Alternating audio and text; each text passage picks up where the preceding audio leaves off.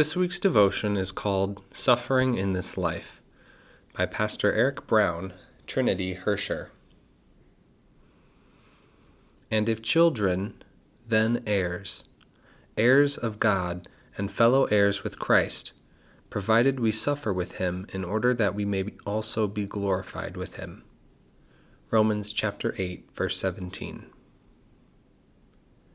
One of the grave mistakes or misunderstandings people have about the Christian faith is that they think that being a Christian means that everything in their lives will be hunky-dory and awesome. If I'm a child of God, then everything should be wonderful because God will spoil me rotten, right? Not so fast.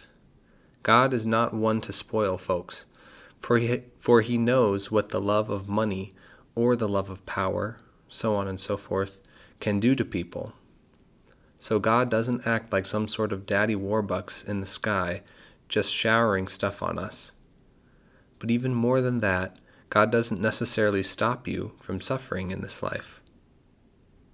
That sounds pretty wretched at first, but the reality is this. We are in a sinful world, and sometimes the love of the neighbor means that suffering is necessary. The great example of that is Jesus. In order to win you salvation, Jesus had to suffer and die. The word here for suffer is the word passion. His passion was necessary for your salvation. And in your life, you will have to deal with hardship for the good of your neighbor.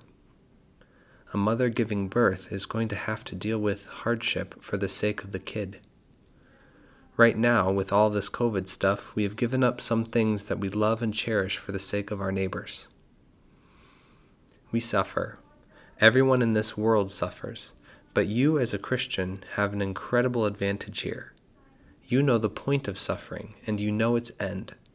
You know that you suffer for the sake of your neighbor, that it's not pointless or meaningless, but even in the midst of your suffering and struggle, you show love to your neighbor and proclaim the hope and love of Christ Jesus. That is a wondrous, if hard, thing. As a Christian, you see suffering differently. But more than that, you know how suffering ends. I know a lot of folks are struggling with when all this stuff with COVID will end, and when we can get back to normal. As for that, I have no clue. And not to be Debbie Downer, even when COVID ends, there will still be other things that go sideways and wrong.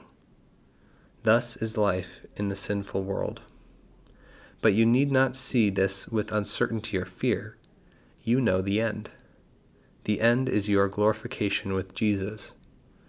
And no suffering, no fear, no strange twist to the world can rob salvation from you. Jesus declared, "It is finished," as he died, and so you will finish. You will end up with Jesus in his resurrection. Therefore, whatever comes this week, remember that you belong to the family of God, that you are joined with Christ and a fellow heir of forgiveness, life, and salvation with him. And nothing can change that. You live with him now and forever.